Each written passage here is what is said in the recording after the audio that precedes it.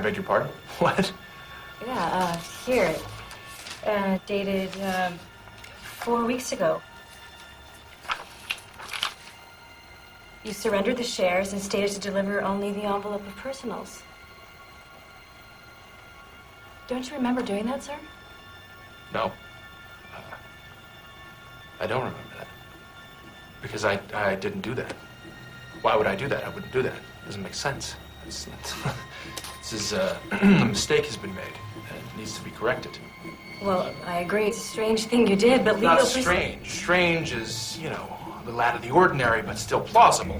Giving away $100 million in shares in a Fortune 500 company for some knickknacks isn't strange. It's insane. No one would do that. This doesn't make sense. I mean, unless you think this is a $40 million can of hairspray, which is pink. And what, this is a $100 million book of matches? I mean, I've been a little out of it for a couple of years. I don't know. Is this back in style now? Are these $100 million sunglasses? Am I missing something? Okay.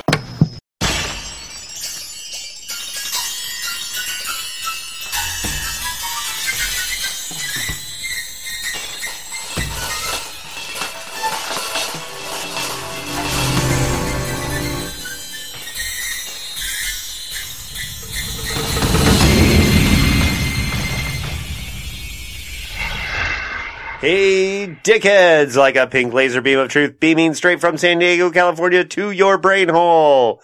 We have already signed contracts to forget that we recorded this podcast when it is done. In fact, one of our guys already signed that contract because he forgot to show up. So we are down a dickhead. We only have myself, David Agranoff, author of The Vegan Revolution with Zombies, Punk Rock Ghost Story, and Boot Boys of the Wolf Reich, And I'm Langhorn J. Tweed. Right. Anthony is not with us tonight, so you're just going to have to use the theater of the mind to imagine him saying, it was boring, or whatever, he would have said at these moments. But we'll have him back for the penultimate truth. But for tonight, it's just the two of us, so yeah. Anyways, one other update that I want to give you at the beginning of this, which is that Larry put up a Patreon. This is not specifically a Patreon for dickheads, but if you want to support the work that we're doing with dickheads, this is the place to do it. So in a minute, he's going to tell you some more about the Patreon. But I want to tell you, we do put a ton of work into this podcast. It may not seem it sometimes, but Larry does all kinds of editing, hours and hours of audio editing and video editing, and that's a lot of hard work. We've got a bunch of subscriptions to put the podcast up. We definitely appreciate it if you support the Patreon. Larry, what do they get for supporting the Patreon? At the moment, I don't have like T-shirts or anything like that, but that's coming someday. Right now, they get a lot of behind-the-scenes stuff. Like I'll post early interviews and certain behind-the-scenes things and bonus episodes, show notes. Yeah, so we've got bonus episodes coming up on other science fiction classics by other authors, Dick adjacent, as it were. For example, Beyond Apollo by Barry Maltzberg, which has a special guest, James Reich, who's the author of the song My Enemies Sing and Soft Invasions. Plus all the interviews we had at the PKD festival. Yeah, the PKD Film Festival. So that's all coming up. And so you can get it first and foremost if you support the Langhorn J. Tweed Patreon, which will be in the show notes, I'm sure. Yep. And so other than that, we've got a doozy of an episode for you. It's one we just could not wait to get to, which is Paycheck, which was the 1953 published story by Philip K. Dick and the 2003 movie. And so we're going to start off with the short story. Awesome. Yeah. So we've got the publication history. So this story was written after the story Meddler and before the story Out in the Garden, which I have not read either of those stories yet, but they are in the collected stories of Philip K. Dick, Volume 1, that I have sitting in front of me. Eventually, we'll probably read those stories. I did also notice that Dick's first ever short story ever sold, Roog, is in this collection. And I was thinking, Larry, we should probably do an episode about that one just specifically. Yeah. Because it was the very first thing. And shout out to Tony Boucher. Again? Yeah, Tony bought the first Philip K. Dick story, which I just learned today in Roog. And he definitely, in the notes for Collected Stories of Philip K. Dick, Volume 1, PKD gives a shout out to Tony in the story notes. So, yeah, so he's even a much more important person in Dick's life than we thought. Yeah, I mean, we knew he was important because we've shouted him out probably every fucking episode at this point. So I, in fact, for those of you looking for Dickhead's drinking games, shout out to Tony Boucher. Pretty good one. You might get pretty toasted. It's a good start. Yeah. I mean, this coming from the straight edge guy, so I really don't know how well that would work, but I don't have experience with that. Yeah. So, but if you look at now in the history, according to the Encyclopedia Dicania, they say, looking at the calendar of submissions to Philip K. Dick's agency, SMLA, the Scott Meredith Literary Agency, in the second half of 1953, we can see that he was busy. He wrote 22 stories that reached the SMLA before January 54, which we know a lot of those stories from that year are the ones that were turned into Electric Dream episodes. So, is it exclusive, or do we know that? The majority of the stories that were made into the episodes were from that period of 1953 so far. Okay. Yeah. I don't think exclusively, but yeah. But included in that time period is Paycheck, which would be interesting because I would actually, it's too bad that Paramount owns the film rights. Right. Outright, because I would actually like to see Electric Dreams take on this, but we'll get to that later. So Paycheck came in a package with Out in the Garden and The Great Sea, which we know was recently turned into a virtual reality game. Which just came out the other day. Awesome. Which order these stories were written, we're not entirely certain, but Dicania, the Encyclopedia Dicania, does believe that Medlar and Out in the Garden were the ones before and after. But we do know we do have some comments from PKD directly on this story. So we have 2 quotes, as a matter of fact. And the first one, did you want to read that one, Larry? Sure, it's the how much? Yeah. And this is from Dick? This was from 1976, the notes that went with the Best of Philip K. Dick collection. All right. How much is a key to a bus locker worth? One day it's worth 25 cents, the next day thousands of dollars. In this story, I got to thinking that there are times in our lives when having a dime to make a phone call spells the difference between life and death. Keys, small change, maybe a theater ticket. How about a parking receipt for a Jaguar?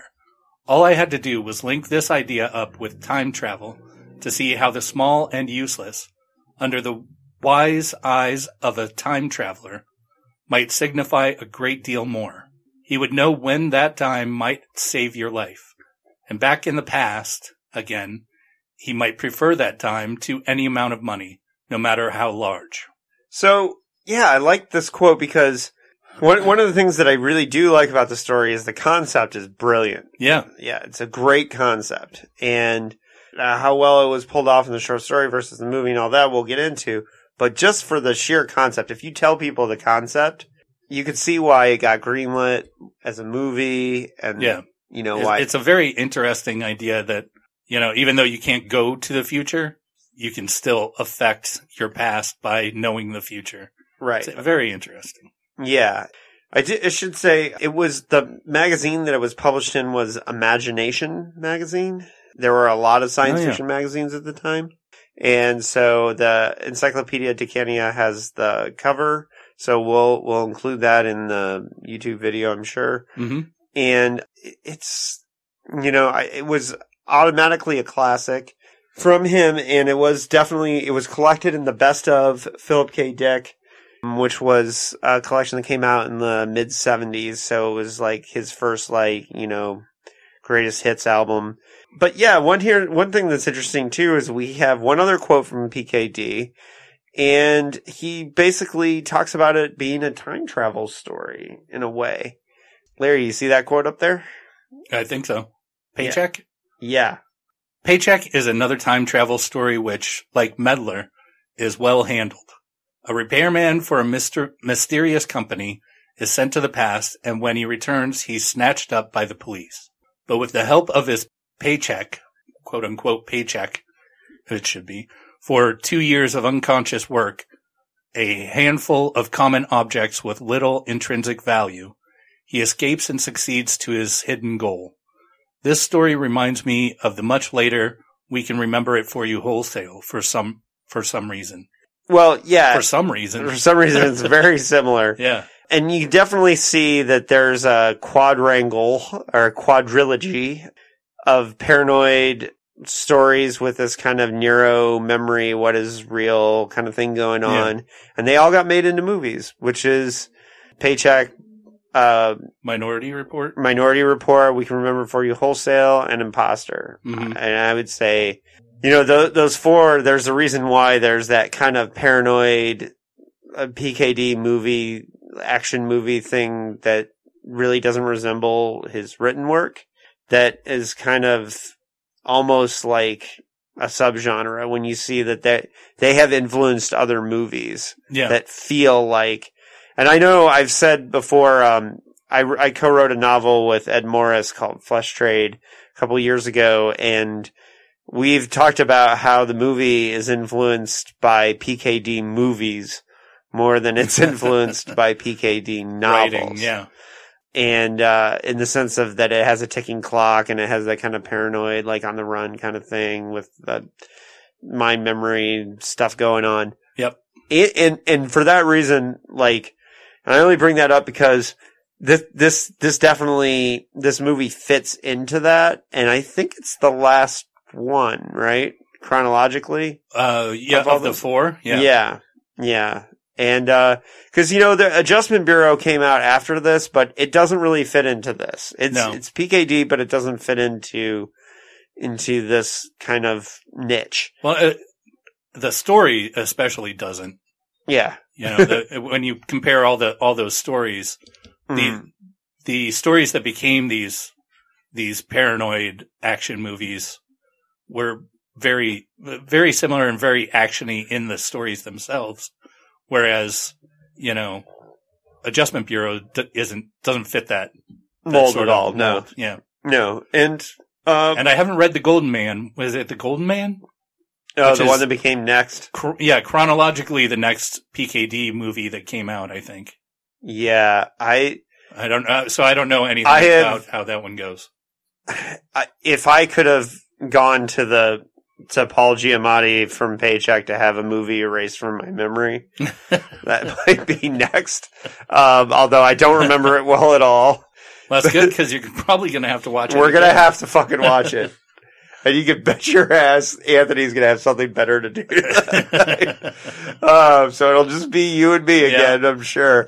I don't know. Maybe we'll rope somebody else into that one. Yeah. We'll try. We'll try. Somebody who just really likes to talk about Nicolas Cage. Yeah, exactly. Yeah. We'll get a huge Nick Cage fan. Somebody who just really, I can't wait to talk about it. So maybe there's a Julianne Moore podcast because, she's amazingly enough in that movie too. Is she? I think so. Wow. I think so. Or Jessica Biel, maybe. I don't know. It's not that you could confuse those two, but.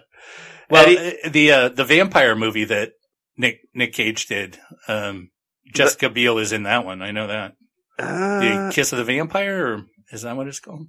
Jessica Biel was the one where he thinks 2 years old when that movie got made. Kiss of the Vampire. Wasn't. Kiss of the Vampire is old, dude. Well, no, the Nicolas Cage movie. Now I'm going to look it up. All right. Well, while you're looking that up, one of the things that I really do like about the concept here is I like the kind of cosmic nature of exploring these trinkets and the idea. I like this concept that PKD talked about in the quote of the difference in having a dime. It was Vampire's Kiss. Not Kiss of the Vampire. What year? Vampire's Kiss. What year? That was 1988. Jessica Biel was probably... Oh, yeah, not Jessica Biel. It was Julianne Moore? Flashdance. Oh. That's not even close. I'm all confused. Yeah, I was talking about Justin Timberlake's wife. She was like 2 years old when Vampire's Kiss came out, probably. Jennifer Beals. Jennifer Beals. I can see how I got that one mixed up. Yeah, maybe. All right. So anyways, back to the concept of, because I mean, honestly, like there are people who get hit by cars, and if they like they dropped something and didn't step out in the street at that moment, they could be alive. And I think this concept of all these like trinkets and little things having this cosmic nature in the beginning, I think it's one of the things that the movie lacks because the story starts off with the mystery of what the fuck are these things. And I think I almost wish the movie, I'm getting ahead of myself. Yeah, you are. Yeah, I'm getting ahead of myself. So we're going to review the story first as we always do. So we've gone through the quotes. So Larry, you know what time it is. It's that time. Story breakdown. Dun-dun-dun. Bum-bum. Dun-dun-dun. Bum-bum. Dun-dun-dun. Woo! Story breakdown. That's much harder by myself. God damn it, Anthony. All right. Yeah, so I'm supposed to do this now? Yeah, story breakdown. All right. Paycheck by Philip K. Dick. It's a story. Is a story. And in this story, our hero, Jennings, has been on a job for 2 years that he is not aware of. Well, he's aware that he did the job for 2 years, but he had his memory wiped of being there for those 2 years. And they apparently singed it out of his brain by magic. But he wakes up and he's with Rex Roth or whatever his name is. And they're chatting and he's like, "Hey, dude, good job. You're the best mechanic we've ever had. So your paycheck's over there. Go get it." Rethrick. Right. Because it wouldn't want to be something that people would recognize. Yeah. No real names for PKD. We got to come up with. All right. So he goes and instead of a paycheck, he has these little items. What cultural origin do you think Rethrick is? I don't think there is one for that one, if that is even a name. Yeah, anyways. So he gets his little trinkets. He's all, "Oh, you son of a bitch. What did I do to myself?" And then I wouldn't have done this. Then he goes downstairs and is immediately arrested by the New Wave police, who are SP, who are agents of the government, because the government has taken over everything except for businesses. Mm-hmm. Businesses are the only safe haven for human beings from this totalitarian government. So there's a lot of... Okay, I'm sorry. Go ahead. What are you doing? I know. I'm starting to... No commentary. Not yet. All right, so he gets arrested and he's like, "Oh, this sucks." And then he sees the cops' guns and he's like, "Oh, this really sucks." So then he's checking out his little items. He's like, "Oh, I can get out of the car with this piece of wire." So he jimmies the car's future lock and gets out of the car, runs away, gets on a bus. The bus token taker machine robot comes up to him and is robot does not compute. You do not have proper fare. And he says, "Yes, I do." And he pulls out a coin, a little token, Ta-da! And boom, he's free. And so he runs away and he's like, "Oh, I got to figure out what's going on." He figures out, oh, the place that I must have been working is in a little town in Iowa or something, because I have this little half movie stub that has the name of a theater or a show or something and the half of the town's name. So he goes to this town and in no time flat figures out where the place is, he's like, "Hey, taxi driver, do you know where this place is?" Taxi driver says no. The next taxi driver says, "Oh yeah, they send a bunch of guys there all the time to do work." Yeah. And it seems super secret. And he's like, "Oh, that must be the place." He's like, so he's coming up with this plan to sort of like make sure that the government doesn't take him and that he gets to live as a free guy, sort of. And so what he does is he goes to Kate. Is her name Kate? Hold on. Let's just say it's Kate. And she was the one that gave him his stuff to begin with. And he's like, I know where she lives for some reason. Goes to her house, which is in this little town, and says, hey, would you help me out? And she says, of course I will, because you're cute. And I think we like each other. Kelly. All right. So Kelly says, you're cute. And I think we like each other. And so he comes up with this plan. He breaks into the place by using another one of his little trinkets.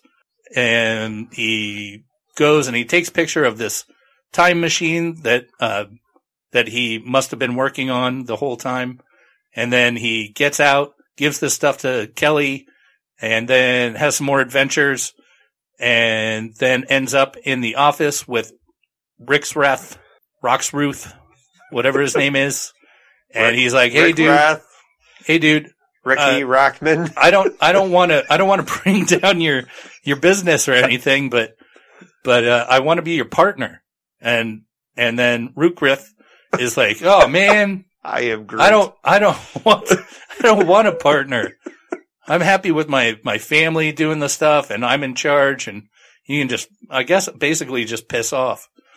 And then so he says, but, whoa, I know where the stuff is because the girl is your daughter. And he does know where the stuff is. And then he has the ticket for the stuff, all the pictures and things. And then boom, the story's over. Yeah. Whoa. Yeah. I went quick on that one. You did. But yeah, it's funny because when he's like asking the cabbie, it's like, I had the thought that he might as well have just said like, hey, I only got 20 pages to do this story. Yeah, so right. You gotta just tell me where this corporation is. He talks to the guy in the coffee house or diner or whatever it is. And then he immediately talks to the taxi drivers and figures out the whole thing that the government has been searching for years to find this place. Yeah. So I think this is an okay story. Yeah. Yeah, it's okay. Here's the thing is I think he had enough for a whole novel here. I know he wasn't writing novels yet because well, yeah, I mean, a short novel, but I think because he doesn't really do any world building in this story, like the government, it turns into, it's pretty much a one-trick pony. Yeah. You know? Yeah. And, so the funny thing is like, I definitely see where the studios and the screenwriters or whoever like got this project off the ground. I'm sure they were saying like, we got a total recall on our hands. I think they were thinking Minority Report at that point. Probably. We got another Minority Report on our hands. Which, you know, unfortunately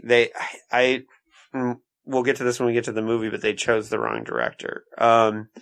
Which that is, I bet that was hard to say because he is a director that we both really like. So. Right.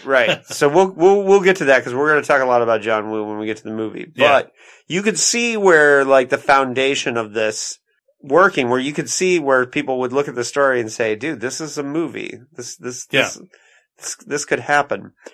And there's a lot of things that I do like about the story. Now it's not to say that the story doesn't have moments of world building.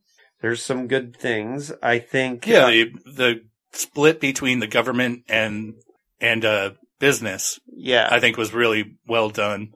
Yeah. So, Rick Rockman, Johnny Rotten, says it's almost 2 years later. You'll find a lot of things have changed. The government fell a few months ago.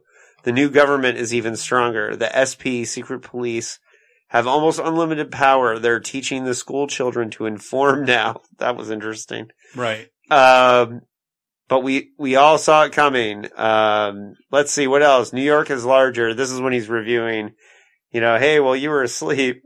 Can you imagine if in 2014 you took this job, right? Yeah. And then when you woke up, they were like, oh yeah, by the way, Donald Trump's president. Shit. What kind of wacky world did I wake up to? Yeah. This can't be real. Put me back to sleep. Put me back to sleep. Right. Yeah, so it's weird. The story kind of hops around a lot for such a short story. And I think some of all that world building and the interesting thing, like, if PKD were to flesh this out into a novel, what I was more thinking is, like, World Jones Made, for example, or, like Martian Time Slip has, like, the kind of the one concept that kind of starts it. Yeah. And so I think he would probably have to have other storylines going on than just Jennings and the mind wipe. Right. But I think if he were to do some interesting things with the government and stuff, you could have had something really interesting there. So I definitely think it could have been a little bit more. So then potentially, but yeah, I mean, it's fine the way it is. Yeah.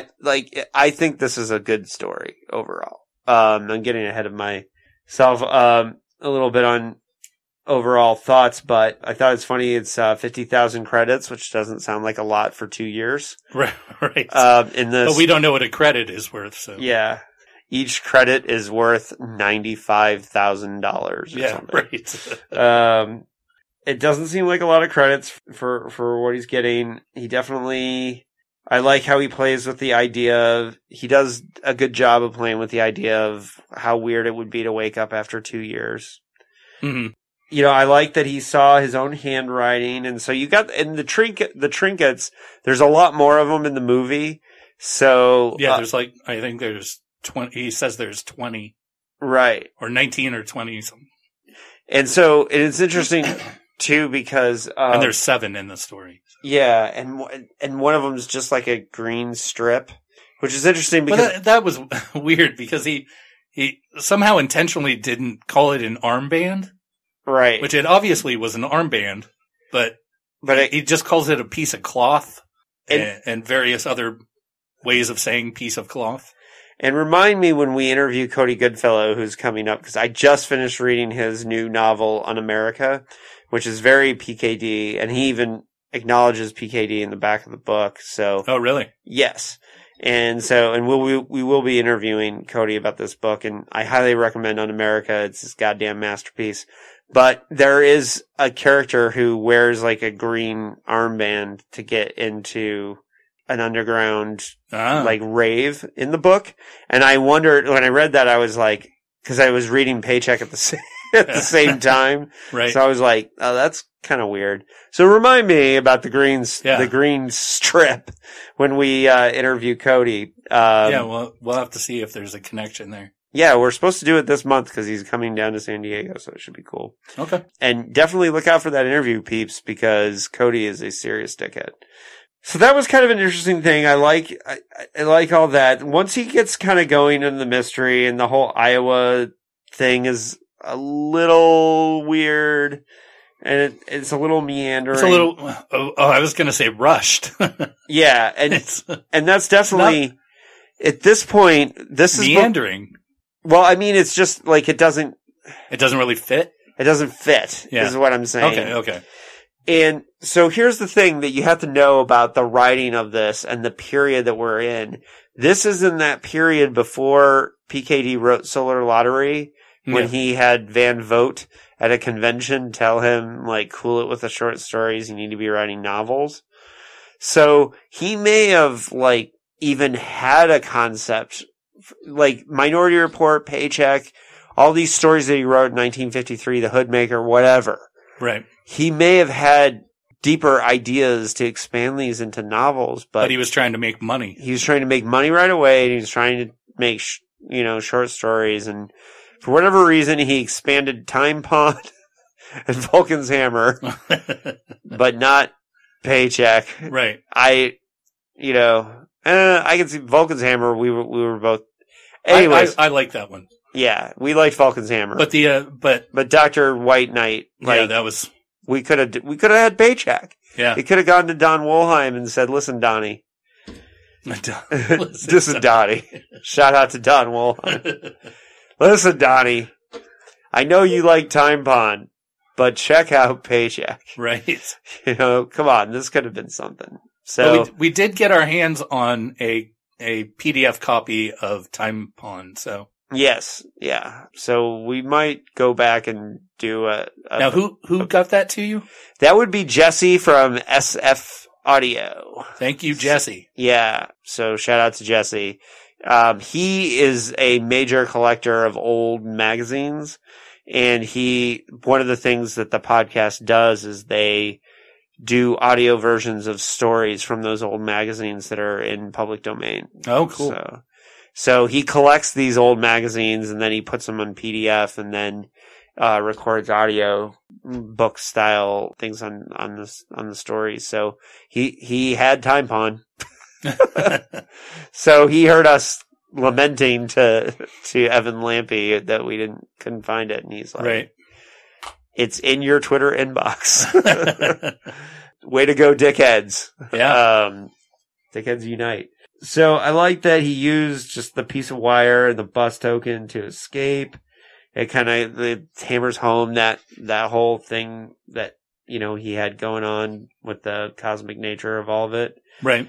So once he gets to Rethrick's construction out in Iowa, he sees that, they got this big thing going on in Iowa, which we later learn is a time scoop and or mirror. Yeah, which I tried to look up and I couldn't find anything on that. You mean there was a real one? I didn't know. Sometimes he uses real things. Sometimes he doesn't. Larry. This is not one of those real things. No. Well, he said it was a concept by somebody. I couldn't even find that person. So okay. Yeah, this is fully wackadoo. Fully wackadoo. Fully wackadoo. We don't have mirrors that can look into the future. Or scoops that can, although, in fairness, I was just scoop things out of the future. Yeah, I was just listening to the podcast Future State with Richard Clark, who is that terrorism expert for Clinton.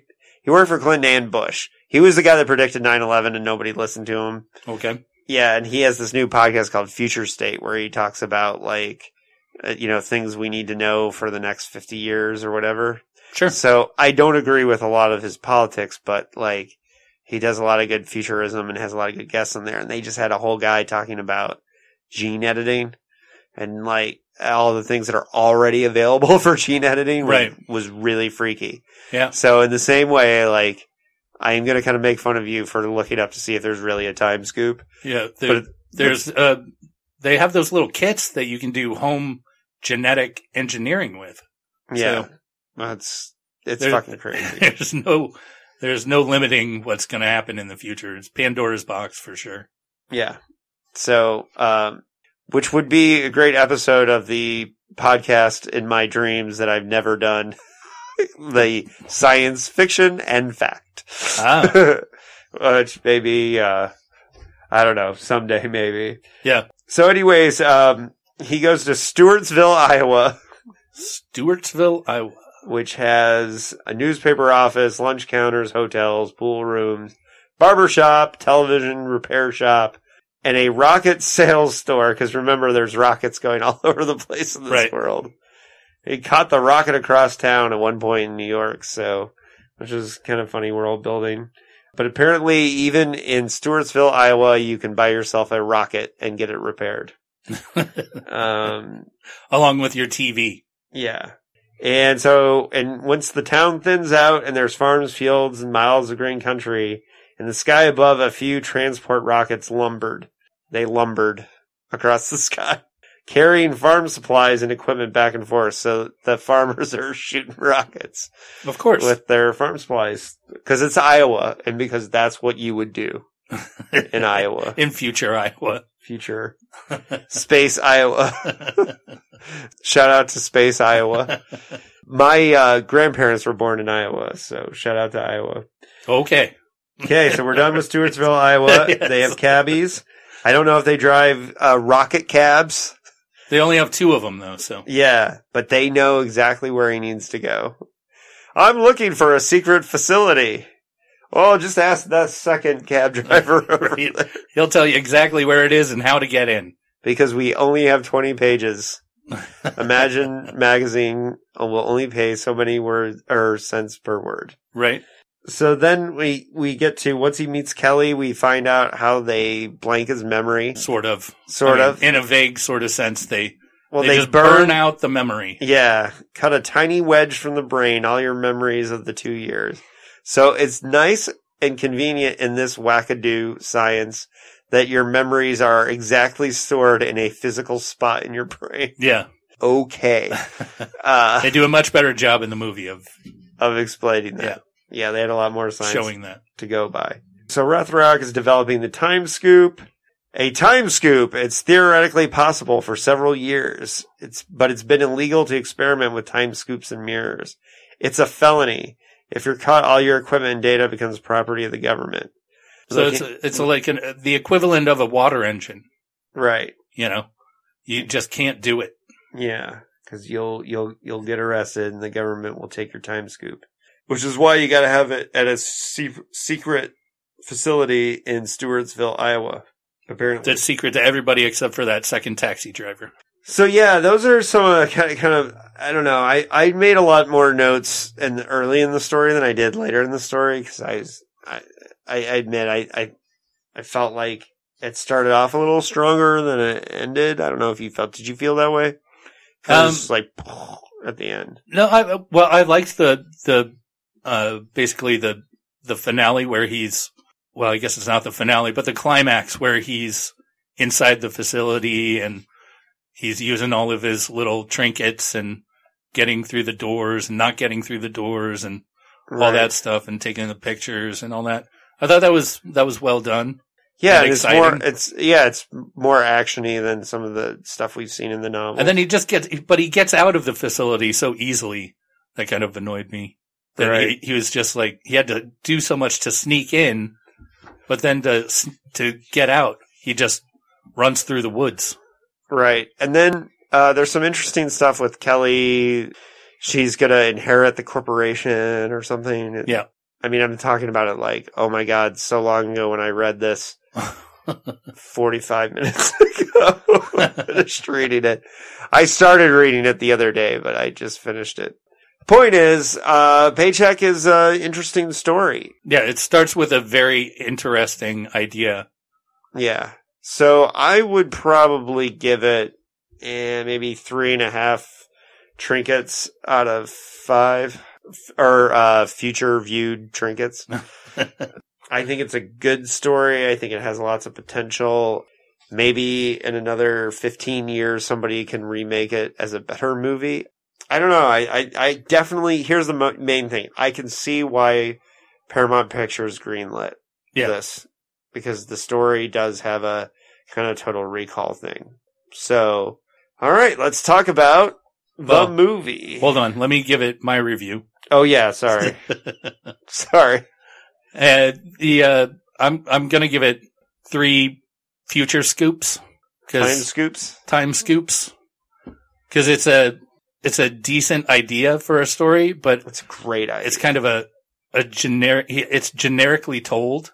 Yeah. And it doesn't pack much punch, even though when you think of the idea, it should pack a lot of punch, but it gets through. It gets the point across, and I think that deserves at least an average rating. Yeah, and every time you tell somebody the plot of Paycheck, they're like, "Oh, that sounds cool." Yeah, exactly. And then if you were to tell people the concept, and you're like, "That's cool," and it stars Paul Giamatti, Aaron Eckhart, Uma Thurman, and Ben Affleck. Ben Affleck. But you're directed by John Woo, who's directed some badass movies. You would think that's a recipe for success right there. Right. So much so that if you look through our time scoop back to 2003, a much younger David Agronoff went to see Paycheck on opening night, Christmas Day of 2003, for My Chinese Food in a Movie. That's what Jews do on Christmas, by the way. Chinese food in a movie. Right. Went to Chinese food somewhere in Hillcrest. I can't remember the name of the place. It doesn't exist anymore. It's by where the Five Guys is now. There was a Chinese place there, a little Szechuan house. Anyways, we went there, and then we went to see Paycheck at the Mission Valley Mall. And I was really excited because it's directed by John Woo. Yeah. And so the budget was $61 million. Its domestic box office was $96 million, so it didn't lose money. Yeah, but that's not what they want off of $60 million. Yeah, they want a lot more than that. However, releasing an action movie on Christmas Day is dumping it. So they probably felt okay. Now here's an interesting fact about these weird paranoid PKD thrillers. Imposter was also released on Christmas Day. But Paycheck did get a wider release than Imposter. I do remember commercials, and there was, there was buzz about it. It also, to that point, was the biggest paycheck for Ben Affleck. It was the most he was ever paid. So, of the $61 million that the movie, the budget cost, $15 million of it was just Ben Affleck. Well, there you go. So it's really a $45 million budget. Exactly. And boy, was he not worth it at that time. No. Nobody liked Ben Affleck. In fact, look, young people who think Ben Affleck is a good director and a good actor, and even the people that for some reason like the Batman movie and all that stuff. He is actually a pretty good director. He is a good director and he's a good writer. But at that time, he was not either one of those things, any of those things. He was the person no one liked. Paycheck was every Ben Affleck movie was either successful or unsuccessful, but no matter what, everyone hated Ben Affleck. Sum of All Fears? Oh, Ben Affleck? Really? That's who we're going to see as Jack Ryan? This was his third time winning the Razzie for Worst Actor. The other two times was Geely and Daredevil. Oh. Which, by the way, at the time when he played Daredevil, he said that was the only superhero character he would ever consider playing. Yep. Which, of course, was not true. So the critical reception to Paycheck was pretty bad. Out of 157 major reviewers on Rotten Tomatoes, it is certified shit. With a score of 27%. So, yeah, it didn't go so well. Now, but and John Woo had a track record of making terrible movies in the U.S. Well, before we get to that, the producer, the person who kind of got the project going, is a guy named Dean Giogarius. Oh my God. Who just recently wrote the screen. That can't be correct. That can't be correct. You can look at the notes, but Jogarius, I don't know. Come on, folks. You all know me in pronunciation. Yeah, so, I'd say Jorgaris, but... Okay, so the best thing that this dude has written is the Denzel Washington remake of The Manchurian Candidate, but he also wrote The Meg. But at the time, his only writing credit was the sequel to Tomb Raider. So I don't know why they thought, okay, well, look, whatever. He's got more of a screenwriting career than I have. So yeah. So that doesn't mean anything when it comes to The Meg. Right. So whatever, he wrote this, and he was the guy who I guess kind of got the ball rolling on this. So. Let's talk about John Woo for a minute, okay? Yeah. Because I am a huge John Woo fan. Yeah, me too. But John Woo is really two directors, okay? John Woo made a bunch of movies in China. He was known as he got his career, cut his teeth. His first ever real movie was he goes back to the Shaw Brothers, right?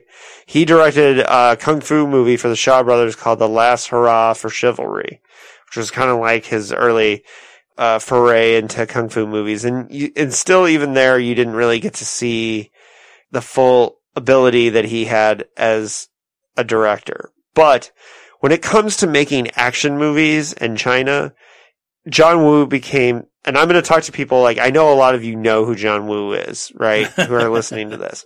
But I'm going to assume that there's people out there who are dickheads. Have no idea who John Woo is. But when it comes to making action movies in Hong Kong, this guy was amazing. Okay. back in his day. And so he is most known for, I think his first real big hit was A Better Tomorrow. Yeah. And that basically launched the career not just of John Woo as a director.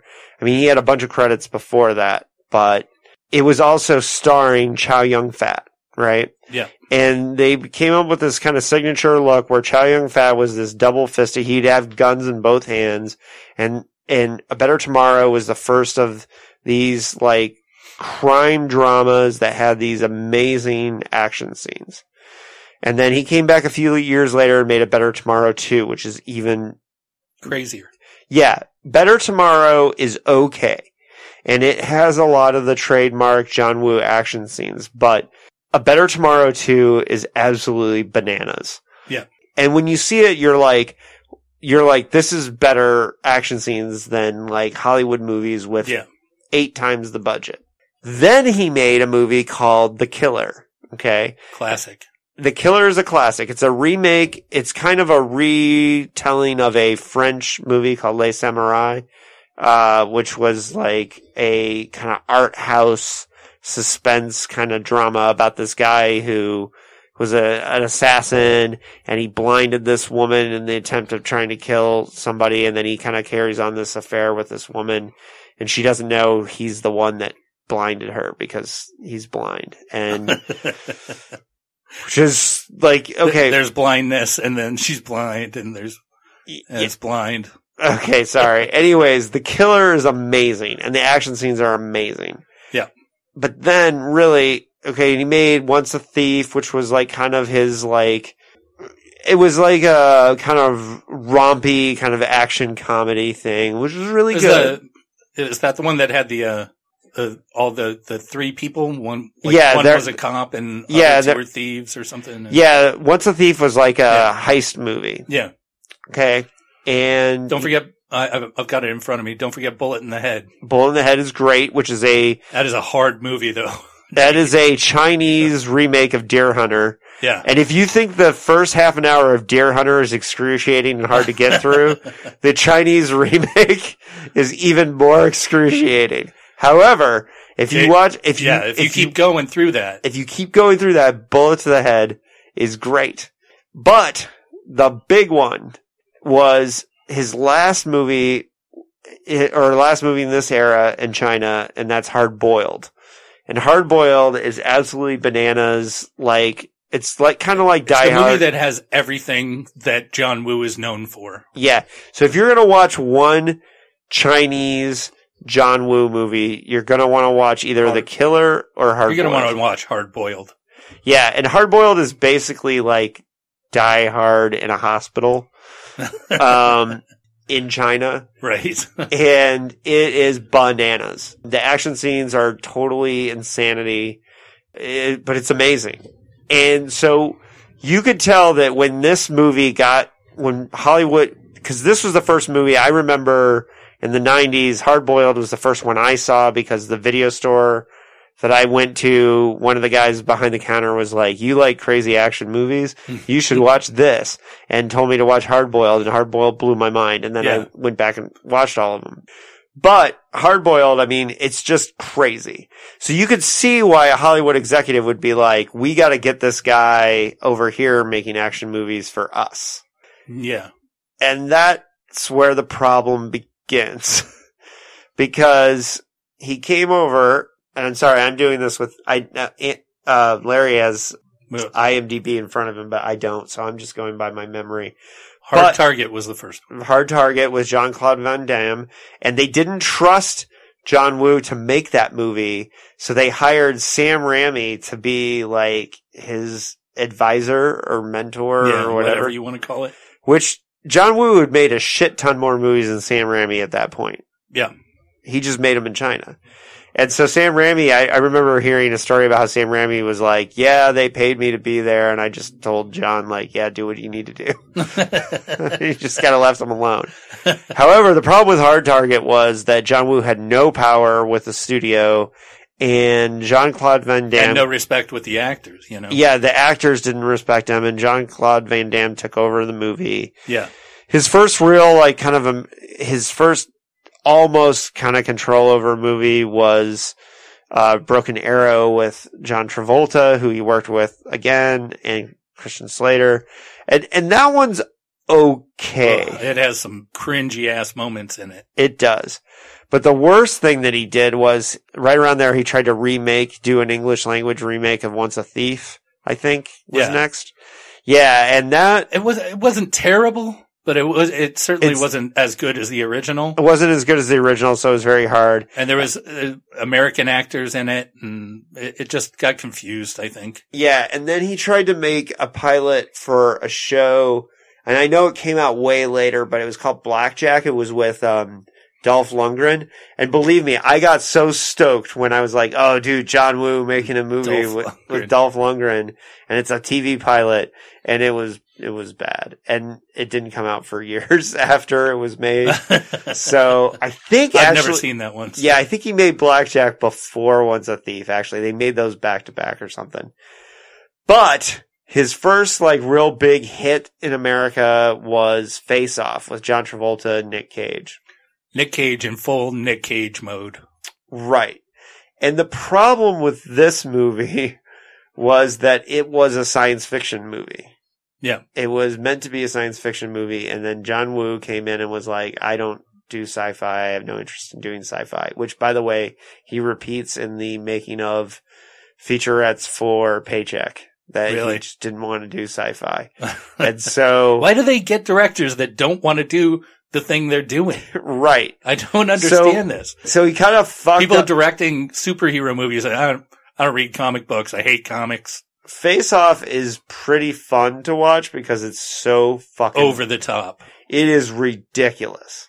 And so Face Off was like one of the first times where he just straight up took scenes from his old movies, his Chinese movies, and just remade some of the action scenes. Anyways, next he made Mission Impossible 2 and Wind Talkers, which were both very high budget films. Yeah. So Mission Impossible 2. But they both sucked. Well, I somewhat sort of like Wind Talkers. I think Wind Talkers probably is, and you said you haven't seen it, right? I haven't seen, no, not the whole thing. Okay. So Wind Talkers is like a movie about Navajo code breakers in World War II. Sort of. Starring Nick Cage. And Christian Slater. So he used some of his stable of actors, his Hollywood actors. I don't think Wind Talkers is that bad. And I would say of the movies that he made in Hollywood, Wind Talkers is probably the best. But the movie that killed Hollywood for John Woo was Paycheck. Yeah. And this is the last movie that he made for Hollywood. I'm pretty sure. Yeah. It is. The last one. Yeah. Okay. And which was good because he went back to China and he made a badass ancient historic war movie. Epic called Red Cliff that is amazing. Yeah. Right. And then he co-directed, which he kind of walked in and saved a movie called Reign of Assassins, which was pretty good too. And I have not seen The Crossing, but yeah. No, it says there's The Crossing 2, and Red Cliff and Red Cliff 2. Is there a Red Cliff 2? Red Cliff didn't it get spliced together? It got spliced into two movies because it was so long. Oh, okay. Here's the amazing thing about Red Cliff and Red Cliff 2 is that it's a really long movie. It ends up being like 3 hours. Yeah. But it's all based on one chapter of the classic Chinese novel, The Romance of the Three Kingdoms. Oh, really? The Battle of Red Cliff in the Romance of the Three Kingdoms is one chapter. Wow.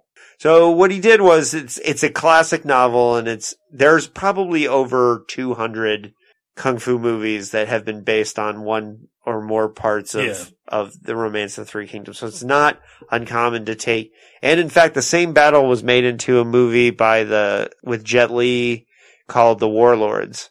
So it's funny because a lot of people, I mean, like, The Warlords and Red Cliff are basically, that's kind of like the Chinese version of Armageddon and Deep Impact coming out at the same time. Oh, I see.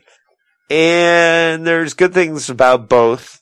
I gotta be honest, I think I like Warlords better, but I'm a big Jet Li fan. So, I don't know. I watched Red Cliff in the theater. Yeah. And, the whole thing. And I was never bored once. No, it's amazing. But but my friend that I saw it with, he fell asleep. So, but you were like, yeah, fuck yeah. Yeah.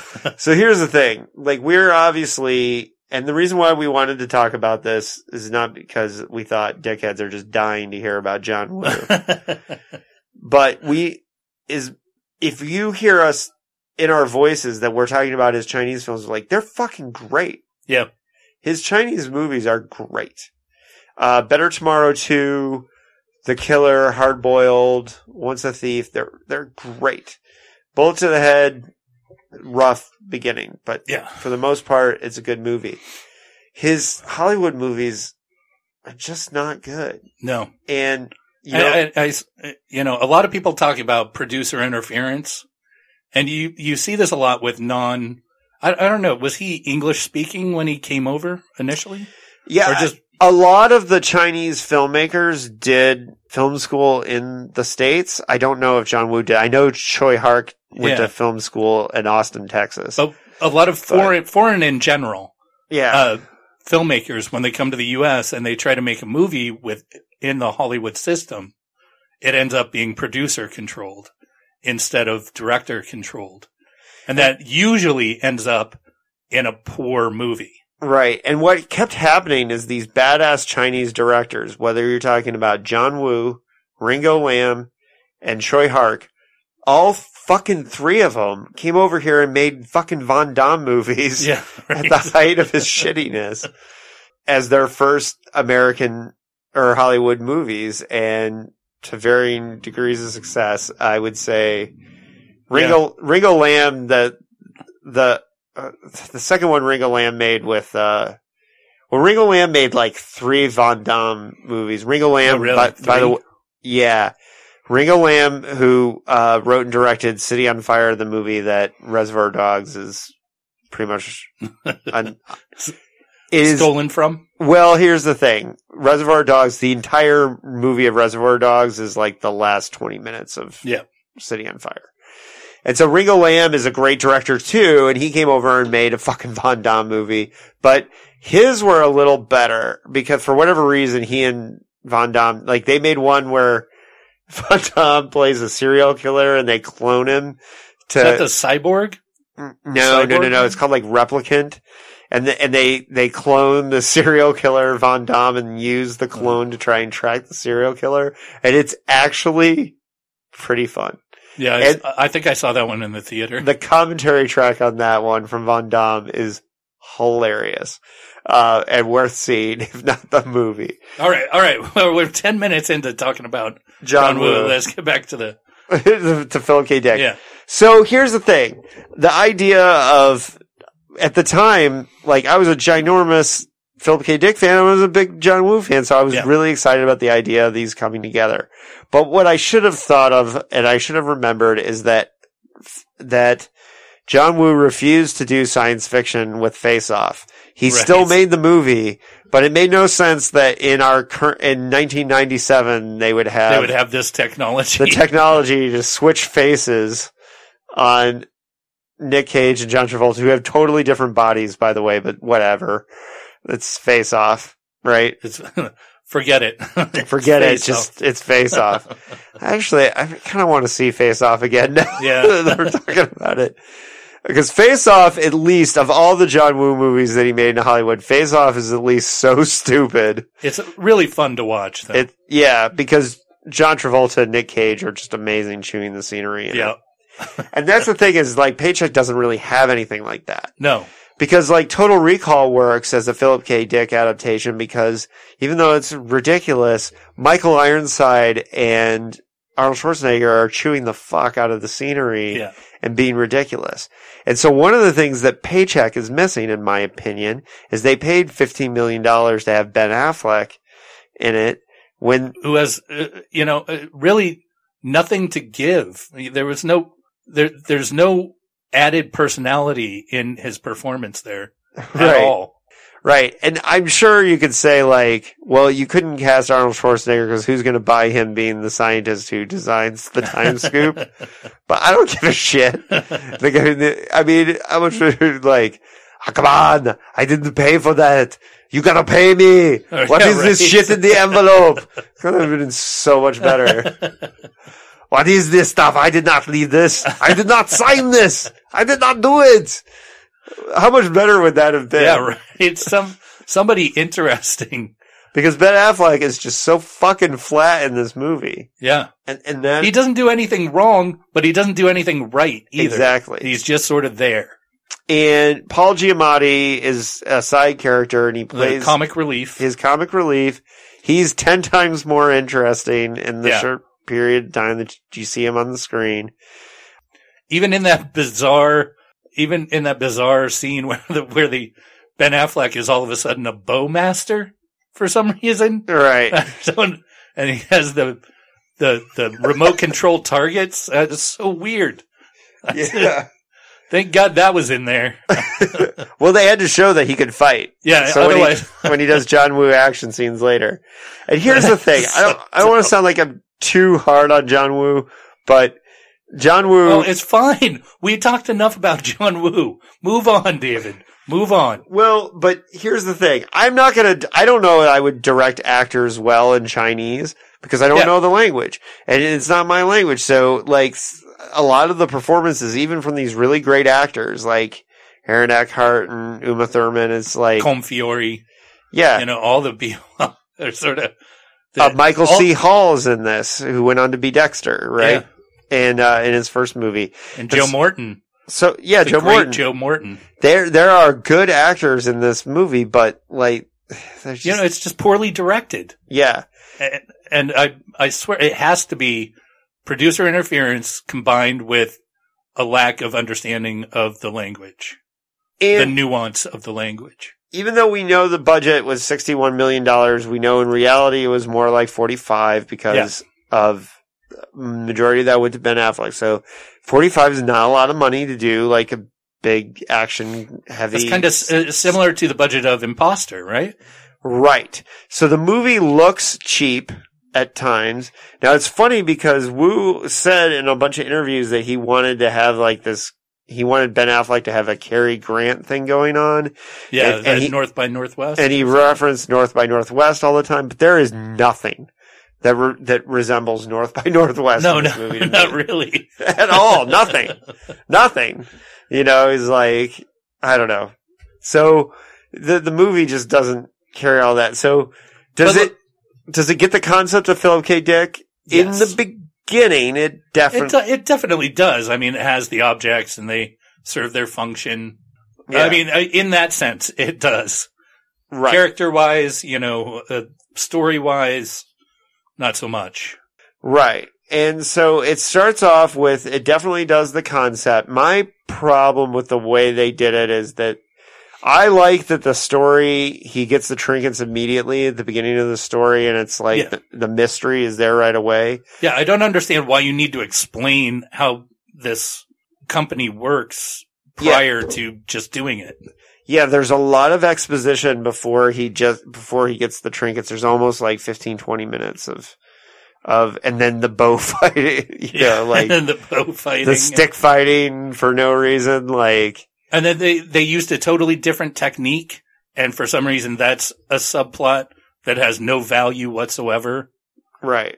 Because they use some kind of heat thing with Paul Giamatti's character, but then they use a different technology that's a chemical technology for his second thing, so he sort of remembers stuff.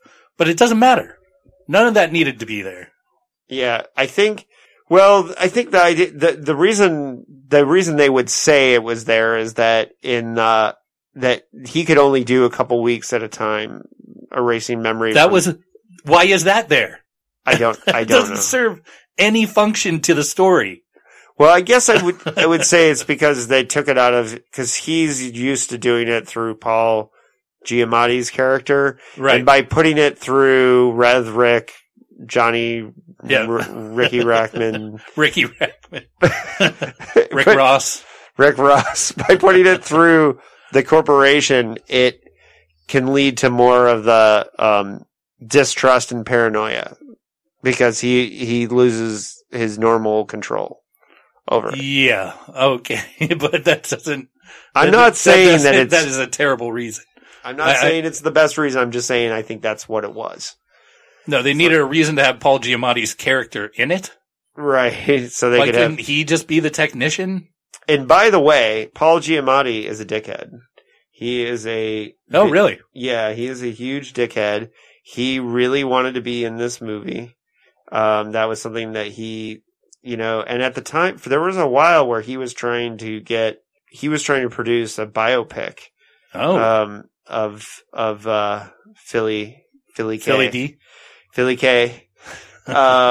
And so he, and if you recall, doing this small role was interesting because I think this was after Sideways or right before Sideways. It was right around the time Sideways came out, which was it big starring role. That's true. I think it was right before, though. Was it right before? Let me check. I got it. You keep talking. But yeah, Paul Giamatti was an interesting actor to be in this, and I don't know. I mean, I always kind of enjoy seeing him on screen because I think he was the only one that kind of leaned into the craziness of this. Right. Yeah. Sideways was the year after. Wow. Okay, so he wasn't a big star yet because that was really the movie that made him into a star. Well, he was. He was well known. I'm looking at it. Yeah. Because he did American Splendor, which I know was an indie film. Yeah, but he played Harvey Picar. And Harvey Picar was a well-known, what do you call, alternative figure. So. Right. Yeah, that's good stuff. Yeah, I mean, and then he said that Paramount, I know John Woo said that Paramount suggested Uma Thurman to him. He didn't think she was available to him because this was definitely after Kill Bill. Well, yeah, this movie came out between Kill Bill Volume 1 and Kill Bill Volume 2. Interesting. Yeah. I knew that Kill Bill was somewhere in there. I'd seen Kill Bill.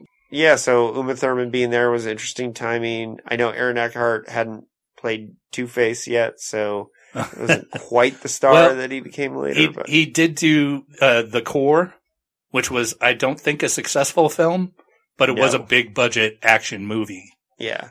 So, and he starred in that one. And Michael C. Hall, while he's not the big name that he is post Dexter, he was already on 6 Feet Under, right? But this was his first movie role. But that's the thing is and for me, I think the two things that just really go wrong for me with the movie. One is that the budget and the lack of budget is all over the place. The action scenes, which is John Woo's trademark, really aren't there. They really don't look that great. There's a couple of scenes on the motorcycle that I think look really good, like when they go, then the camera flies in between the storage containers, and when the semi truck hits the car, I thought that was a really good shot. Right. They pulled a shot where the tire was flying by and the glass from the lights was flying by. That was a really good shot. And see, and you might be thinking like, well, what does it matter so much the action scenes? But that's what John Woo's good at. Yeah. And that's what, if we were to do a podcast on Hard Boiled, there would be 15 or 20 scenes where like, how the hell did they pull that off? That's totally crazy. That looked amazing. Wasn't that awesome when the guy was on fire and the baby peed on him and put it out? Yeah, didn't they do wasn't it an 8.5 minute action follow shot? Yes. In Hard Boiled? Yes. Only split when they went into the elevator. I don't know the exact number of minutes, but there was a really long single shot. Yeah. There's also that crazy scene where the motorcycle gets flipped in the air and like, it's fucking nuts. Incredible. Right. And so that's why we're saying that the thing with Paycheck is like, even like the framing of the helicopter and the bike chase just looks bad. Yeah. And you're saying to yourself, like, how did John Woo sit in the editing room and not see this? It's clear that this was the last movie where he was like, you know what? Fuck it. I think he had already given up at that point, huh? Yeah, he's like, I'm going back to China. I'm going to make the movies that I want to make. And he made his lifelong goal to do Red Cliff was like, it took him years still to get it made. But that was what he, really wanted to do. That's what he wanted. That's what he wanted to do. All of his life, he wanted to make a Red Cliff movie, and he did. So, but what did the movie do well? I mean, the action was a little blah. The performances were a little blah and a little stilted and one-dimensional. But what did it do well? Oh, God. What did it do well? I'm going to give you one. All right, I'll start. I got something. One. I think that it sold the concept well early on. Okay, in that same vein, I think it expanded on the concept and they did it very, very poorly by having Ben Affleck just tell you what they were doing. But they showed that if you know the future, then you're doomed to follow that future. And right. I thought that was a really interesting way to look at it, because that's not in the story. Mm-hmm. You know, in the story, it's very, very simple. This guy wants to get away with doing stuff. Well, and his former self helped him do it. And which I is would the say, same in the movie. But when they broadened it to include, you know, the U.S. goes to war because they see themselves going to war. There's famine because they see themselves in a famine. It's sort of self-fulfilling prophecy due to knowing the future. Which is a very, even though it doesn't. And if we knew more philosophy, I'm sure we would tell you exactly which philosopher would. We don't. Would know that. Would, you know, put forth that idea. Philip K. Dick. Well, I would say that is a very Philip K. Dick idea. And yeah, exactly. I think that they were being faithful to the concept there. Yeah, I agree. I think that's one of the few things that this movie did well. Yeah. Yeah, and I just couldn't get over... heavy-handed. Yeah. But, and, you know, like, when we get into the direction and some of it, it's like, I just don't know that he was the right guy to get the concepts, you know? Like, John Woo, because it's not his native language, and yeah. I just... You know, it's not to say that I mean, Park Chan-wook, who's Korean, Oh, he's amazing. He's amazing, and he made Stoker. Did you see Stoker? I have not. Stoker is fucking incredible, and you would never guess that it was directed by somebody whose native language is not English. Sure. Because the acting in it is fucking incredible, right? And we have a lot of good, you know, Spanish and Mexican directors that come over. And there's a ton of them that they come over and can make really good movies.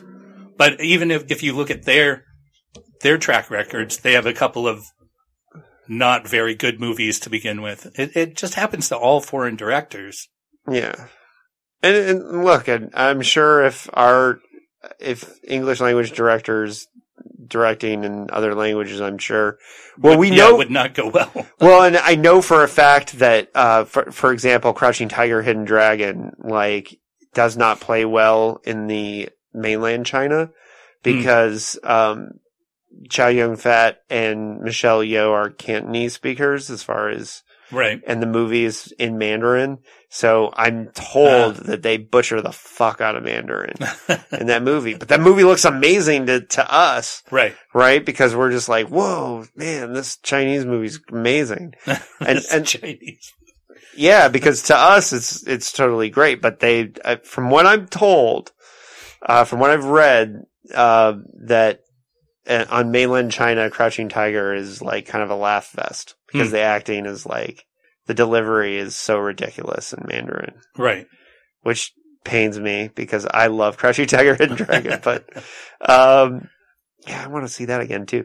But I just don't have time to watch all this shit. But I liked the FBI agents.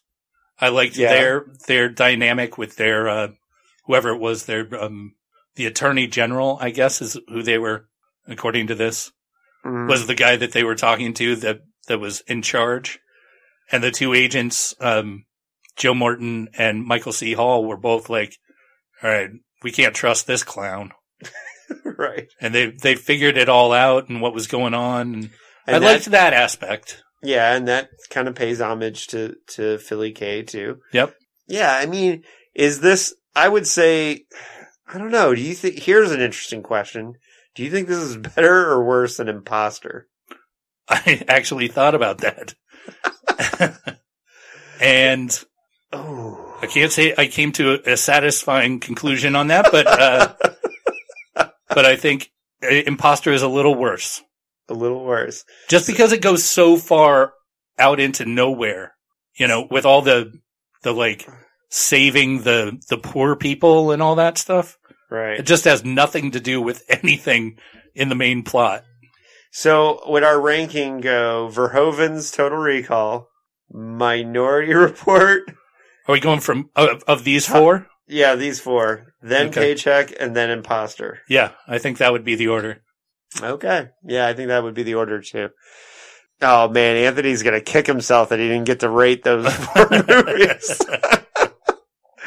Oh shit.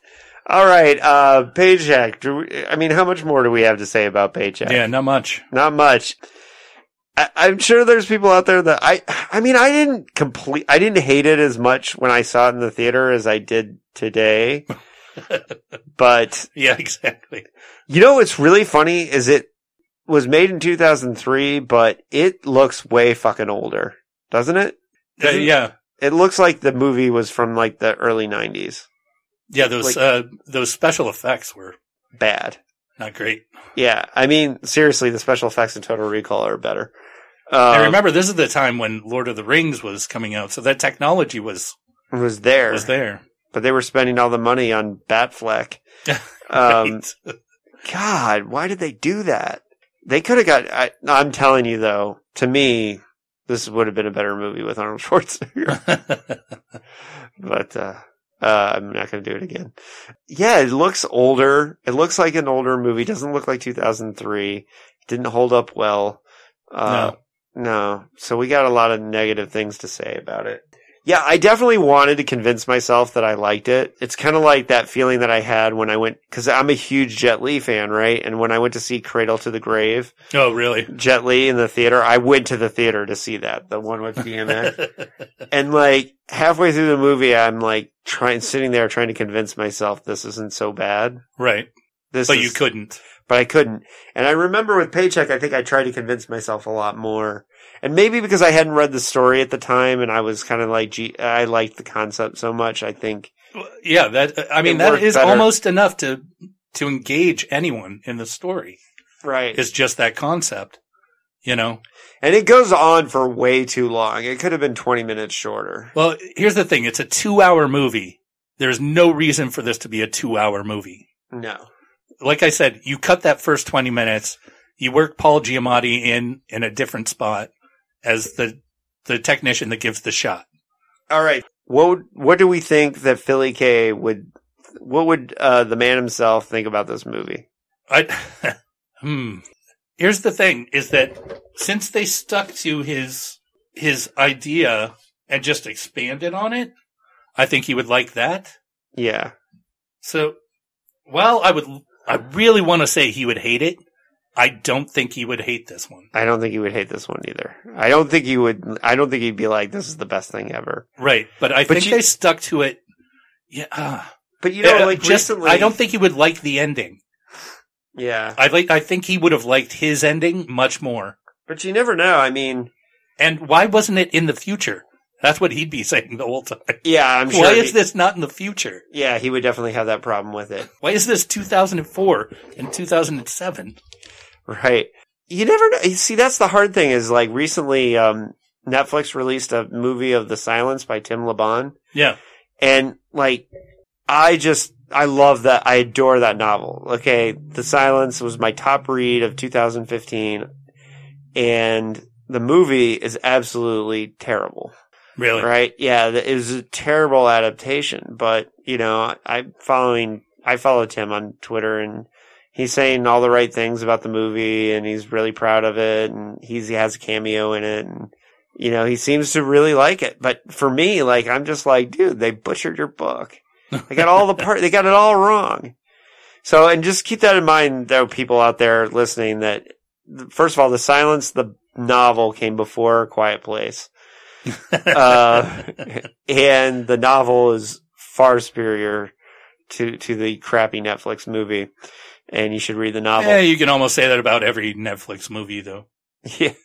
Yeah. Almost everyone. almost. I did really like the Andrew Niccol one that came out last year, the Anon. But anyways, and that was a Dick-like suggestion at one time. Yeah. But so the last segment is like, how would we do this? How would we do this better? And I already said this. Set it in the future. Well, first of all, set it in the future. Really, honestly, give it the sort of, rework in that politics versus business thing. I mean, that would play really well right now. Well, first of all, I would, as I said earlier in the podcast, I think, as an episode of Philip K. Dick's Electric Dreams, 1 hour. Make it an hour. Make it an hour. Sell the concept. Do really quick, easy world building in the beginning.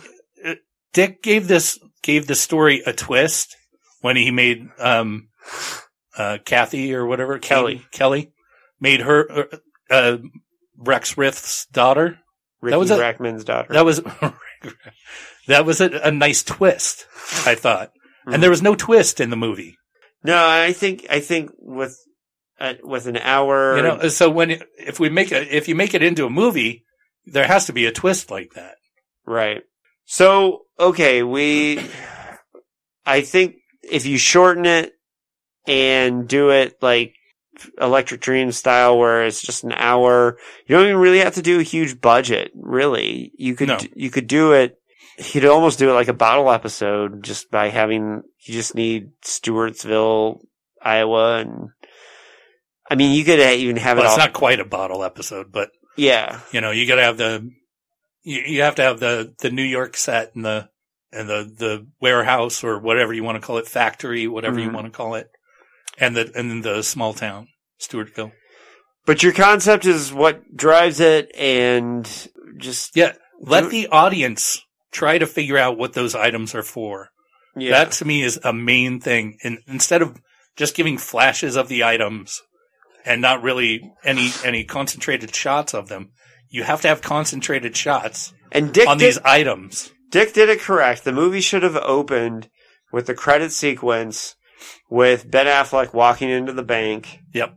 And, he can explain to the person working in the bank, like when she's like, wow, you're expecting a lot of money. What did you do, buddy? Yeah, right. And like, well, I've been working on something for 2 years. What were you working on? I don't know. Right. And then you started off right there. And then that's where the movie starts. And then he gets the trinkets and everything. And then he immediately gets arrested. How cool would that be in a movie? Yeah. If the guy just gets those weird bag of stuff and then he's on the way out the door, immediately is arrested. And then has to escape using the trinkets. Yeah. And the audience is immediately engaged. Right. And instead of learning about fucking bow fighting and if it's Arnold Schwarzenegger. Why did I do this? Why? I didn't do this. Come on, I would never sign this. That's crazy. What do you mean? Nah. Come on. But I don't think a lot has to be changed. Get my trinkets now. All right, I'm done. I don't think a lot has to be changed from the story. It just needs to be filled in around the story. Right. Give the characters a little more character. All right, dude. But for real, dickheads, you're going to talk to us next with the penultimate truth. Don't we have to rate the movie? Oh, fuck. We got to rate the movie, don't we? All right, I'm going to give it... And by the way, before I do that, the rating goes seriously down for the last 5 minutes.